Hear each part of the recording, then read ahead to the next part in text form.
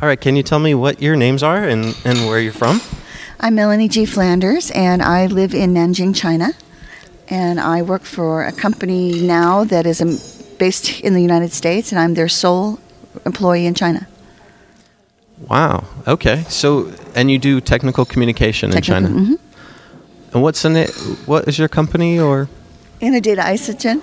Ah. I started working for them in November. I originally moved to China 2 years ago. I was working for a Taiwanese-owned company as a technical writer there. So what's the technical communication scene like in China? Technical communication, as we know it in the U.S., is virtually non-existent in China. The universities have reached a point where they're realizing they need to include something like that in the curriculum, but they don't know how to get started. I moved to China because I saw an opportunity to help them become technically able to communicate effectively in English. I am doing some training and consulting on the side where I'm helping people get their places, because historically China has only exported raw materials or manufactured goods. Now they're starting to manufacture or export technology, and if you have technology, you have to have documentation to go with it. So, wow, that's really cool. So, now I'm also talking with, and what's your name? I'm Bo Kane. Bo Kane. Okay. Yes. And what chapter are you involved in? I'm involved in the Silicon Valley chapter, and this is my last year as the director of Region 8 on the Society's board. Ah, okay. So okay. I'm a board member until tomorrow evening, about 5 or 6 p.m. Ah. and Bo and I have known each other Since the Houston chapter, the Houston yes. chapter days, because I still have my affiliation with the Houston chapter, even though I'm physically in China. It's my way of staying in touch with my fellow Americans. And Bo also came to China and helped me get my dogs into the country, because I helped her move. I helped her pack her house in Houston and put it in storage, and we flew to China so that we could get both of her dogs into the country without a quarantine time. One passport per dog, so my passport and her passport. Wow. So he became the adoptive father for my older dog, because I don't expect my older dog to come back. Bo, looking back over your time on the board, what's one thing that you think you learned that was most significant? What I believe I learned that was most significant is that change is inevitable. Embrace it. Yeah, I agree there.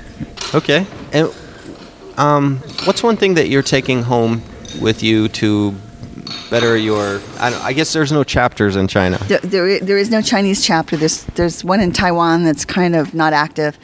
We're trying to get something situated. In fact, before you came, that's what Bo and I were talking about, is how you take a country the size of China, which is roughly the same size as the United States.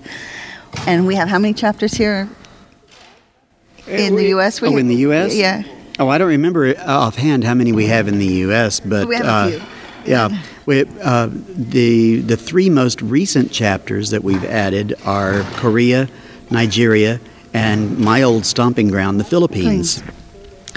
So we're having a hard time getting organized in China because of the size and the distance. There are two major cities, Beijing and Shanghai, which would make sense to get something going in one of those places first. But as I was saying just before you walked out, that's like being in Houston and New York and trying to get one chapter going. Yeah. So. Now, I imagine if you live over in China, it must be kind of isolating. Are there enough other... Yes. Yeah? I mean, are you considered an expat over there or what? No, I am not an expat. I am not on a package where I'm being paid an American salary. I make a Chinese salary. I make a good Chinese salary, but... So is it... do you make enough salary. Is it something that's acceptable to you over there to live? Living over there, yes, I live very well over there. Yeah. So that's what I'm saying. I mean, I don't make an American salary, but I also don't have an American cost of living to deal with. So. And do you plan to be there for 20 years, or is this just temporary? I don't know about 20 years, but as long as I've been there 2 years now, and as long as I can work there, I will probably be there. It's become my home. And are you training other Chinese technical writers into the profession, or introducing a little concepts? of that. I'm doing a little of that. I actually at some point expect to move out on my own and have my own business, and that's probably what I'm going to be doing. Do you speak? I speak Mandarin. Oh, that must come in handy. Very handy. I'm not.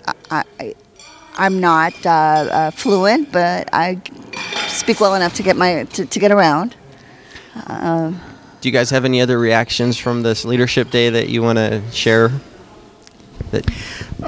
Well, I have to say that so far I'm thoroughly impressed with the caliber of quality of what's been going on here. It's Leadership Day, yeah, and we've had leadership days before, but I'm looking at the rest of the conference as well, and I can already see that this is a notch up from what we've had before. That it's really going to be addressing the needs of specialists and advanced practitioners, and hopefully, what this is going to do, it's going to help our rate of membership renewals. People typically tend to be a member of the society for 5 years, and then somehow manage to drift away, because they don't perceive the value in STC. Well, this conference here, I mean, the depth, the clear focus on advanced practice, and the depth of the technical sessions that are being offered is an indication that what we are doing now as a society is addressing targeted, specialized, advanced needs of our practitioners, and I'm very pleased about that. Yes. Well, good. Thank you for talking to me today, and I'm looking forward to the rest of the conference too. Thank you, Tom. Thank you, Tom.